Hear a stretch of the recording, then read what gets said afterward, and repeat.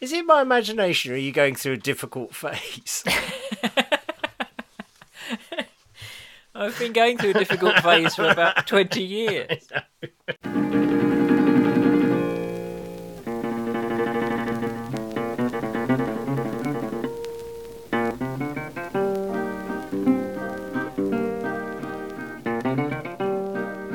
Welcome to episode 31 of the Mid-Faith Crisis podcast. My name's Nick Page. I'm joined, I'd like to say happily, but we've just been arguing, by Joe Davis. Hello. Hello. I'm very happy to be here. How's your week? Have you had any more major domestic disasters? No, I am caring for the woman to whom I'm married. Not so adequately, but I am caring for her. No, she's all right. She has fractured her ankle. She is hobbling around in shame. What can only be described as an immense fashion statement of a boot. Are you a good carer? You'd have to ask her. I mean, I think I am absolutely magnificent. She may not share that view. I can imagine there are ways in which you make illness so much lighter. I have offered to do so many things for that woman. I bet you have. Anyway. She's supposed to be recovering. Anyway. No, she's doing all right, and thank you for those that care. And is your central heating working, and your car and all that kind of stuff? Do you know what? You were whinging about last time. I'm sorry. I am sorry to the listeners for being a right old whinger last time. But yes, I was whinging. No, those things have sorted out. That crisis has passed. There are new crises on the horizon for me to indulge in as normal. There's a light at the end of the tunnel, and it's more crises coming towards you on a very big train. Exactly. Yeah. Well, good. Well, Funny if it wasn't true. I'm glad things are slightly better. Thank you. Yeah. Well, do you want to ask me how my week was, or you I just want to stay within your own little orbit? Sorry, I was there. I just felt a pregnant, dramatic pause there would build attention. Sorry. Anyway, right. This is rubbish. Right. No, okay. All right. Anyway, Thank you for asking. Anyway, so how are you? How's your week been? So I'm very overworked. I got too many deadlines roaring up because of blinking Christmas. Yeah, I know. It gets in the way. Why Jesus had to come at this time of year, I have no idea. It is ridiculous. I always say the worst time of year to celebrate the incarnation is Christmas because everyone's too busy. You can't. Yeah, exactly. You can't. And then we had the Christingle service at church. Do you aware of Christingle? No, not that I'm aware of. Peculiar Anglican thing where children go and I can't quite work it out. They get an orange. They get given an orange with a candle in it and sort of sweets stuck in it on cocktail sticks that presumably could take their eye out, I don't know, and a ribbon tied around it. And nothing, I think, says more God with us. more clearly about God with us than having an orange than an orange to you with a candle sticking out of it. Setting fire to the girl in front's hair. Yeah, it's very. What could be more Christmassy? It's a strange thing. It's such a strange thing. Anyway, it is slightly bizarre. No, so talking of great gifts, though, we should talk about the gift that goes on giving. The gift that goes on giving, the week for the bewildered. Yes. June, I can't remember. I know. June the 25th to the 29th. I'm hurt that it's not etched on your mind. Had I been more organised, I would have rung Lee Abbey and find out how the ticket sales are going. Anecdotally, I know that many of our friends are going, so that's nice. But I assume there are still places available. But like I said, like us or loathe us, people will go then because it's summer and it's beautiful there. It's a kind of week, 5 days where you get to hear us speak in the mornings or possibly the Monday evening. And then you get to just be in the most fabulous part of England and enjoy the countryside and the coast and the sea and walking and good country pubs and all that is good about North Devon, frankly. And the most amazing bird life, it has to be said. Yeah, so we're going to keep plugging that ad nauseum, really. So, yes, that's good. The other thing is, it would be great. You know, we're thrilled that people listen to the podcast and like it. Yes. If you do like it, could you like it on iTunes, and I think you can give it a review, and you could subscribe. You don't and want that to would be invite great. that kind of thing. Do you know who listens to this? Well, yeah, I know. Well, when I say give it a review, just keep it to yourself. Yeah. But I know if you could share it with others and all that kind of stuff, that would be great. We'd appreciate that because, frankly, we don't have many friends. No, and it's we true. need all the ones we can get. So, last time, let's get feedback. Have we been inundated with feedback from last time? Well, it's funny you should say that, Nick Page. Thank you. No, would be the answer. In fact, I would think of the episodes since we've started, this has been one of the quietest weeks. Now, it could be because people are busy because it's Christmas, or it could be because, as I suspect, they were so completely underwhelmed with the last episode. However, before we get to that... No, I think it was your fault. No, it was your fault. It was your fault because you used the word ontology. Well, yeah, and I do apologise. That's something we I regret. are not a podcast that uses the word ontology. No, I know. We know our place. We do innuendo. We don't do long theological words. Exactly. Well, when you feel, threatened and defensive, this is a master course, which obviously I learnt at Bible college. Then throw out lots of long words in the hope that nobody knows what they mean, and that normally quietens things down. But it didn't. Thank you. I'll take that. Certainly quietens things. Yeah. Anyway. If so you what want have we got? Firstly from Shane, I don't feel inclined to read this email out. Hello guys, it seems fitting writing from Australia as we're about to win the first Ashes test. Blah, blah, blah. Oh, Lord. I know. Well, actually, though, we're recording this on the eve of one of England's greatest ever comebacks, test victories. As we come back to win in the fourth innings and score over 350. I can just sense it. Okay, good. Well, this goes out on Saturday, and you're going to look possibly quite silly. Or you will look like a great prophet and will be exalted as such. Yeah. Yeah. It reminds me of that film, Clockwise, where John... I don't know if you've ever seen Clockwise. John Cleese is trying to get to a conference. Yeah. And at one point he says, "It's not the despair, Laura. I can take the despair. It's the hope." And I think that sums up what it's like to be an England cricket supporter. Yeah, exactly. Yeah. I cope with the despair. Yeah. It's the hope that kills you. Anyway, all joking apart, Shane, thank you for writing. You did say some really good stuff about the gender things that we've been discussing. I said he finished off by saying, "I find women instinctively model the attributes of Christ much easier than men do," which is long hair.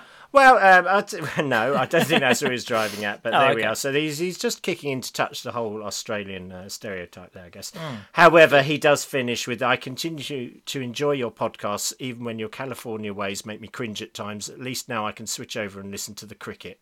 Oh. Yeah. Yeah. Yeah. Well, we're not going to say any more. No.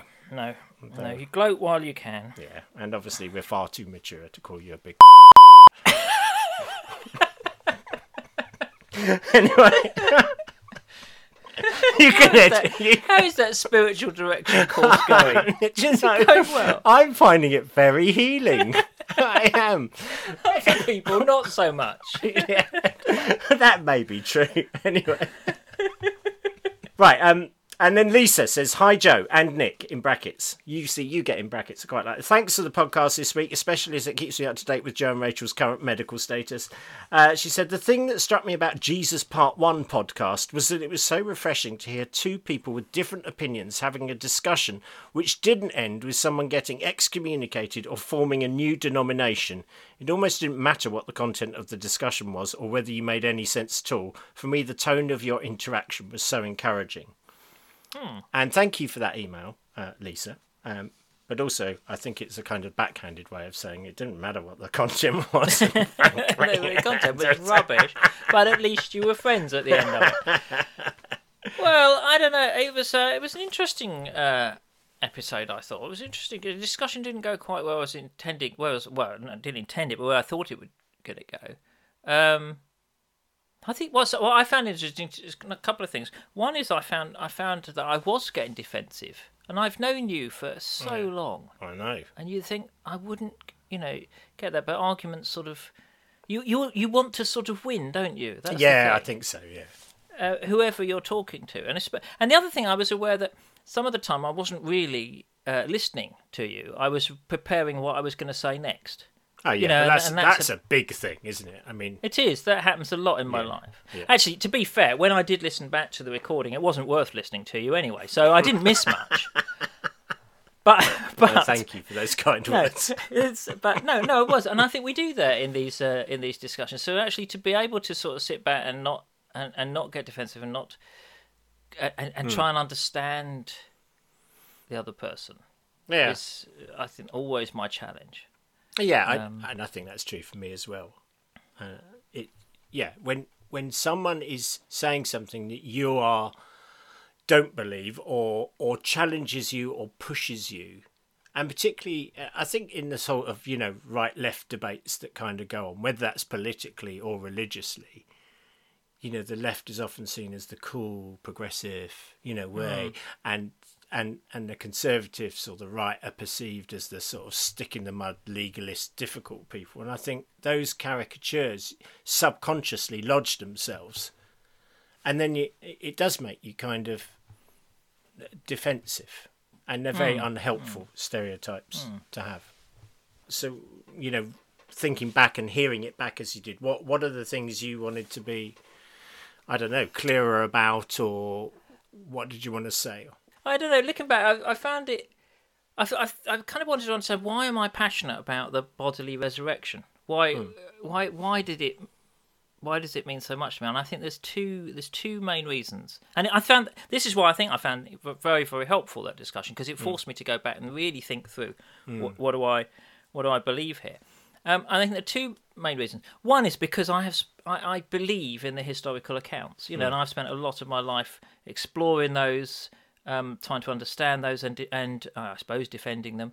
But and I think that they were saying the tomb was empty.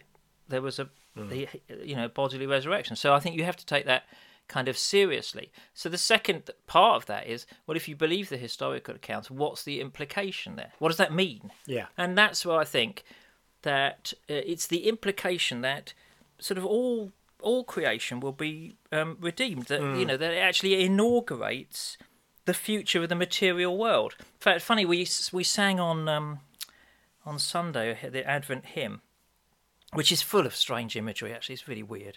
Jesus comes with clouds descending. I mean, you'd hate it because it's so kind of, but it has this. The third verse, it has all the wounds of cross and passion still his glorious body bear, and I think that's a biblical understanding that somehow this body, our bodies, this world, with all its scars and its wounds and its history, that all that matters. It's not just going to be wiped away. It actually is going to inform the future. It's going to be part of it. And I find that immensely exciting and reassuring and rather wonderful, actually. Yeah. And if you are, if you want to kind of read where I'm coming from, I suppose the book that has really influenced me on this is Tom Wright's or N.T. Wright. I can't ever remember which one he is, depending on whether he's wearing the dress or not. I don't know. And what is the criteria for that? Is that it? I think when he does books with words like ontology in, he's N.T. Wright. Okay. And when he doesn't, he's Tom Wright. Oh, right. Oh, I prefer him as Tom Wright. Yeah, I think so do I. But anyway, his book Surprised by Hope, which I think was mentioned, by Hannah as one of our recommended books a while back. It's a wonderful book, and it really kind of helps you understand that line about the future of the material world. So that's where I come from, and those are my two things, and I'm very happy to sort of sit in that space. Really. It's funny, after the podcast, I had a conversation with someone who's a part of our Thursday night cult, Soul Place, and I was asking her about her views on the resurrection. She quite challenges me because she doesn't believe in a literal, right? And yet when I look at this person, I aspire to. I mean, she is just, and she'll be very embarrassed. I hope no one guesses who this is. But she is a very Christ-like, very loving lady. She champions the cause of an Indian project that we're involved in, supporting her. She goes to India. She gives. She is just an incredibly Christ-like person, and because she is who she is, I want this conversation with her. I am more inclined to have that conversation with her. If she was antagonistic, and when I was speaking recently for Renovare, I said if I was to be controversial, and I assured people I wasn't going to be controversial, I'd say some of the most obnoxious people I've ever met know the Bible really well. Oh yeah. And that is true for me. I mean, I'm sorry about that. I do. Yeah, no, you, Nick Page. But it is just that idea that sort of somehow gracious behaviour is more important than right belief. And I read that in an email this week, and I just find that to be true. As Paul says it in Galatians 5, the only thing that matters is faith expressing itself in love. And when you think about it, why are we still friends? Because we do actually think quite differently in a number of areas. But the love aspect, the friendship, trumps the different theologies and enables us to engage. Don't you think? Whereas if you have no relationship, if you're just some stranger saying this is why I believe this and this is why it matters and this is the end of it, and I go, oh, okay. There's no sense of relationship there. I think that's true, and it's all turning into a lovely love in this. I love you, man. I just want you to know that. Let's go and build a fire. Yes. Just to hark back to that. No, let's cut down a tree. No, stop it. Anyway, I think I'm still interested though in the core. This thing that we've had ever since the Creed episode. The core. Yeah. What's the core? And kind of what that. Yeah. What that is. Yeah. I suppose this is what it's about, really. We just keep exploring that. But I don't know. For me, I think it was a really positive outcome because I just think, for me, it's made it's renewed my kind of understanding of it and why I feel so excited about that. Actually, so that's it's great, and it's really good. And actually, something that you probably don't realise is that actually things you say get reflected back into our group on a Thursday night. We often end up discussing and talking about things as we work through other stuff as well. And I just find that so helpful. No, it is. It's great. It's great. You're like a friend to the group, even though you haven't met a load of them. So no, and I think it's probably better that way, isn't it? I think it is, as I tell them. Generally, often. I am a disappointment. But it's true, and it's like this whole mystery of the we finish each time with communion, and strangely enough, it's only really this year that I've made the big link between communion and Christmas in terms of the incarnation. Here is God with us, hidden in plain sight. Bread, wine. On the one hand, it's just bread and wine. Why make no? See a bit deeper than bread and wine. Christ is here. Yes, I think it's it's like you say, it's all about the incarnation. But I think we should move on. We should. And it is the most something else. Well, it is the most wonderful time of the year. It is the most wonderful time of the year. And talking of which, I've had a card. Have you? I've had a little card from a friend of ours. Oh, good. It says "Merry Christ-tide," because she doesn't use the word mass. And it's from Ethel, and she writes this. She says, it's got a little poem inside. She says, Merry Christ-tide to the Reverend and Mrs. Davis. She says, at this special time of year, there's so much darkness, so much fear. So let's remember what is true is, it's all about Jesus and John Lewis. And she goes on, Christ-tide is a time of hope, so up with Calvin and down with the Pope. And there we go. What a lovely sentiment. What a lovely, thoughtful card. Was it handmade? Yeah. It's got bloodstains on it. I think she might have strangled a robin or something. I don't know. Anyway, so yeah, it's nice. It's a nice time of year. The thing that funnily enough, the thing that I've been thinking about most this week, is it sounds really stupid, but it's Paddington 2. Oh, that is not stupid at all. Why have I been thinking so much about Paddington 2? I mean, it's such a joyous, wonderful film, and I went largely on your recommendation, other people as well. But so good. I came out with this sort of massive grin on my face, which, as anyone who knows me would have found slightly frightening, and I think what it is, why I'm thinking about it so much, is because it's very rare in fiction to find a character a well-drawn character who's really genuinely good. Yeah. Yeah. Without there being aren't holier than thou. Or... Yeah, or twee. I mean, if we think about the classic Christmas story, A Christmas Carol, Dickens' Christmas Carol. I mean, Dickens tries to draw good characters, genuinely good characters, but often they end up tipping over into tweeness. I have to say that I love Christmas Carol. I think it's one of the most perfect stories ever written. But there are times when I would want to go over and kick away Tiny Tim's crutches. The compassionate because he's so annoying. And my hero as a writer, George MacDonald, he wrote Back of the North Wind, which contains this sort of Christ-like child in it, and really you get tired of him. He's so twee.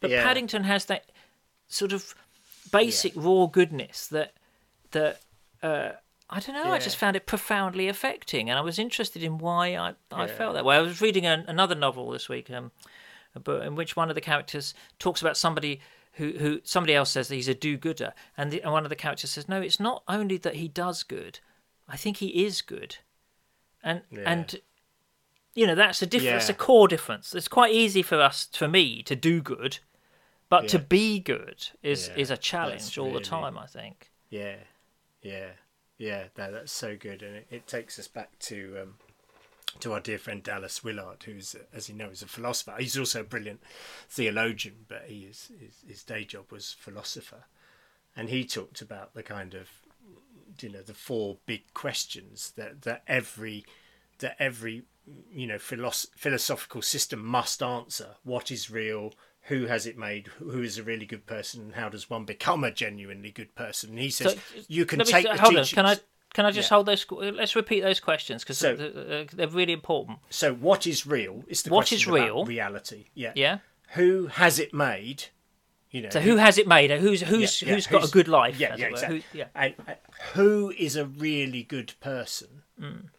And how does one become a genuinely good person? And so what Dallas says is, you can take the Jesus of teaching. Jesus' teachings today in the 21st century, and you can stand them alongside any philosopher of any time.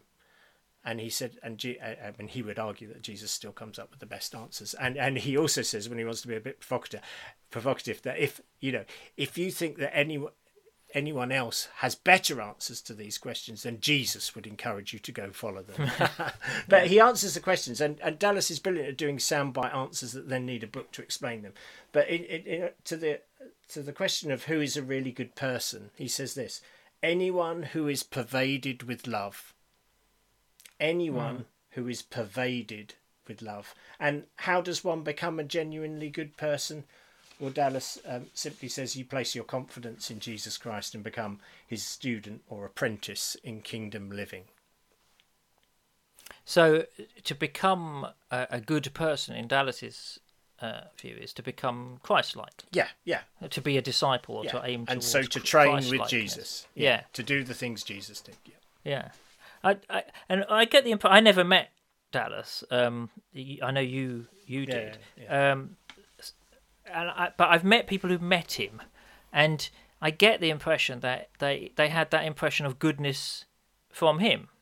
Yeah, 100%. I mean, again, it's why you want to listen to him. He's written a book on a load of things. So what? Loads of people have written loads of books. Why listen to them? We listen to Dallas because he is gracious and kind and loving and present and interested in you.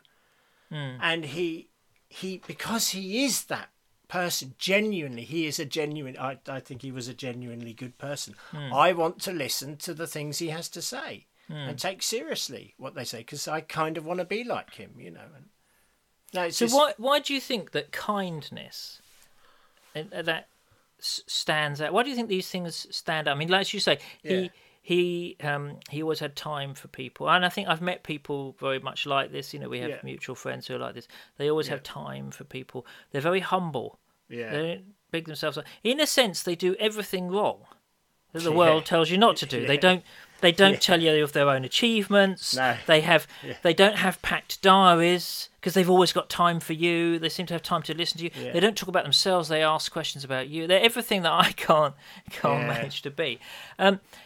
Why do you think that kindness is so affecting in that way? All those kinds of things. I I don't know. I just assume that it must be because there's something about kindness in particular. Why does Paddington 2? Let's really press down this. Why does Paddington 2 touch us so deeply? Because there's something about kindness that must reflect the divine, that must actually be the character of who God is, and it reaches out and it touches the divine in us. I suppose that's what I really think. And so, you can be having a really rubbish day, go and see a film in the evening, and actually you are so touched by it. And I must say, I saw another film about kindness, incredibly. This film, Wonder. I went to see it last night. This burns within me, but I've got to tell you about this because it is so brilliant. So this boy who is deformed from birth and has many operations on his face, and he ends up going to school late in the day. He goes to join high school, and there's this whole fear from his family and from him about how will he fit in at school and all those kind of things. And he's got this wonderful teacher called Mr. Brown, and Mr. Brown has Mr. Brown's precepts. He has a precept every day on the board. And the very first precept is this: when giving the choice between being right or being kind, choose kind. And in a way, the film is sort of built around that. And it's back to those things that we were going on about before. Gracious behaviour is more important than right belief, and what Paul was saying, only thing that matters is faith expressing itself in love. There's something just so profoundly right, correct about this kindness. It touches you at such a profoundly deep level that you know it to be true. I think one of the other things that I understand, I don't know much about the film Wonder, but I believe it shows you as well the view from the other characters as well. Exactly. So point of view. So as well as telling the story of the boy himself, you get to see the story of what it's like to be his sister, the kind of overlooked sister, because you've had this kid who's been in hospital all his life, and you get to hear her story, and you get to hear the story of the sister's friend who stopped being her friend because there was kind of jealousy issues around that kind of family life and how loving they were to each other. And you get the story of the school bully, and you get the school story of the friend of the young kid who then betrays him. And so you tell that the story is told, and you're allowed to see into the backstory a bit of everyone, so that you even have a bit of compassion on the bully at the end. I think there's something as well about understanding, about trying to understand somebody's point of view, which maybe touches what we were talking about right at the beginning. I think it's an Italian proverb which says to understand is to forgive, and there's that sense of which we don't. We're so quick to rush to judgment. I think one of the reasons why Paddington really struck me is because we live, it seems to me, in a very unkind time. Yeah. We live in a time when we are not willing to understand other people. We are not willing to listen to other people. Right. And in fact, we've disempowered words like kindness and politeness.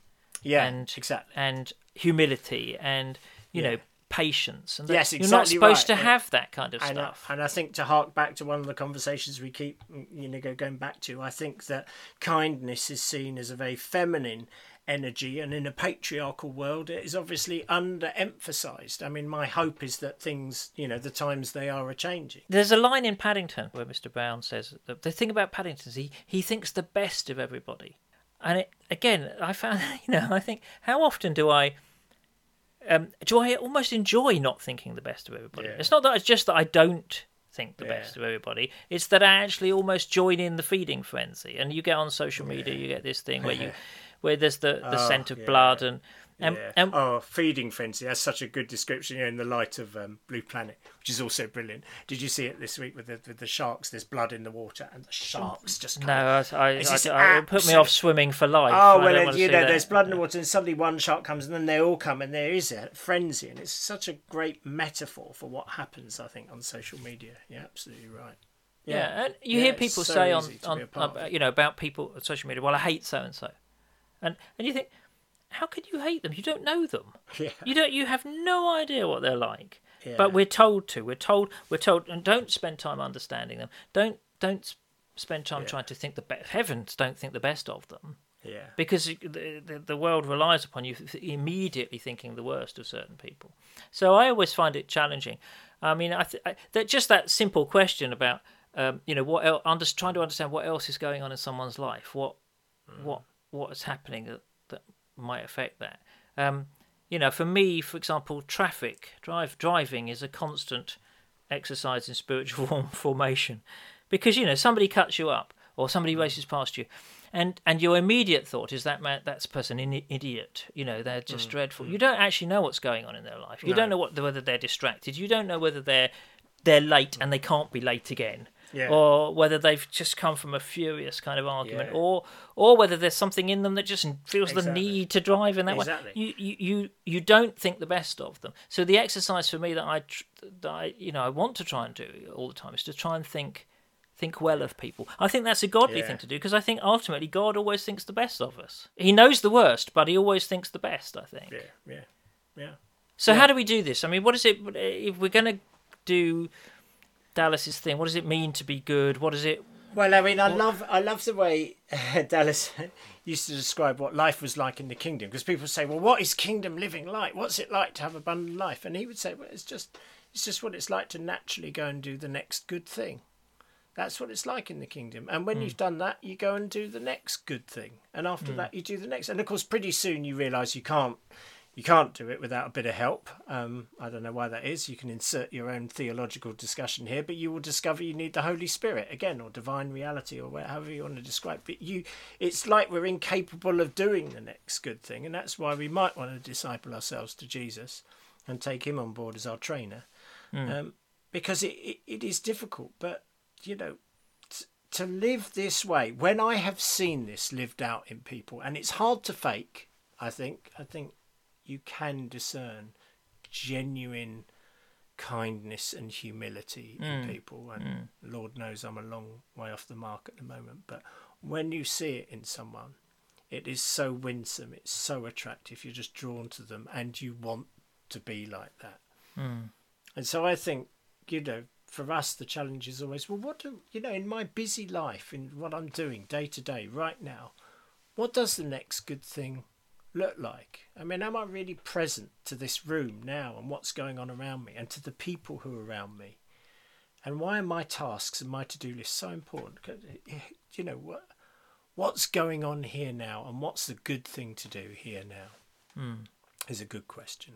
Well, and a good exercise, I think, for Advent, really, to go and think, well, what's the next Christ-like thing you could do? The next good thing you can do? Maybe even the next Paddington-like thing that you can do. I mean, you could have a marmalade sandwich for a start. That would be a rather excellent thing. That's a tremendous thing to do. Yeah. Or you can make somebody you love a marmalade sandwich. See how that works out. But I think I don't know. It's not every podcast that can get from Paddington 2 to Christ-likeness in. Well, I don't know, but it brings us back to those films films. So we ought to do a spiritual formation film bit. Yes. What are your top 5 films for spiritual formation? That have shaped we should definitely do that. Yeah, let's not do it now though, because we've got a Christmas bonanza coming. No, because I mean, The Exorcist is obviously going to take top of my one. I don't know about you. Anyway, so it'd be great, I think, to hear what films have really shaped people, and I do think it sounds a bit daft, to be so affected by Paddington 2, but you have to go and see it. Go and see it. Yeah, you do. And then if you've already seen it, go and see Wonder. Yeah, okay. But just notice the impact of these films and the impact of kindness. Yeah. In fact, the next good thing you could do is go and see Paddington 2 and buy a ticket for somebody else. How about that? Yeah, there you go. So there we go. Well, I think we should end now. And, we should. Please do send your emails to joe@midfaithcrisis.org. We'd love to hear from you. We'd love to hear from you on the on the subject of Paddington and kindness. And what are the good things that you can do now? So anyway, we'll see you in a couple of weeks' time. We'll be back on Christmas Eve. Oh, not Christmas. We'll be back on Christtide Eve. Christtide Eve, I think it might be. Oh, is it Christtide Eve? Yes, indeed. Okay. All right. Well, that'd be great. We'll see you on Christtide Eve, and in the meantime, have a good couple of weeks. Thank you for listening. Thank you.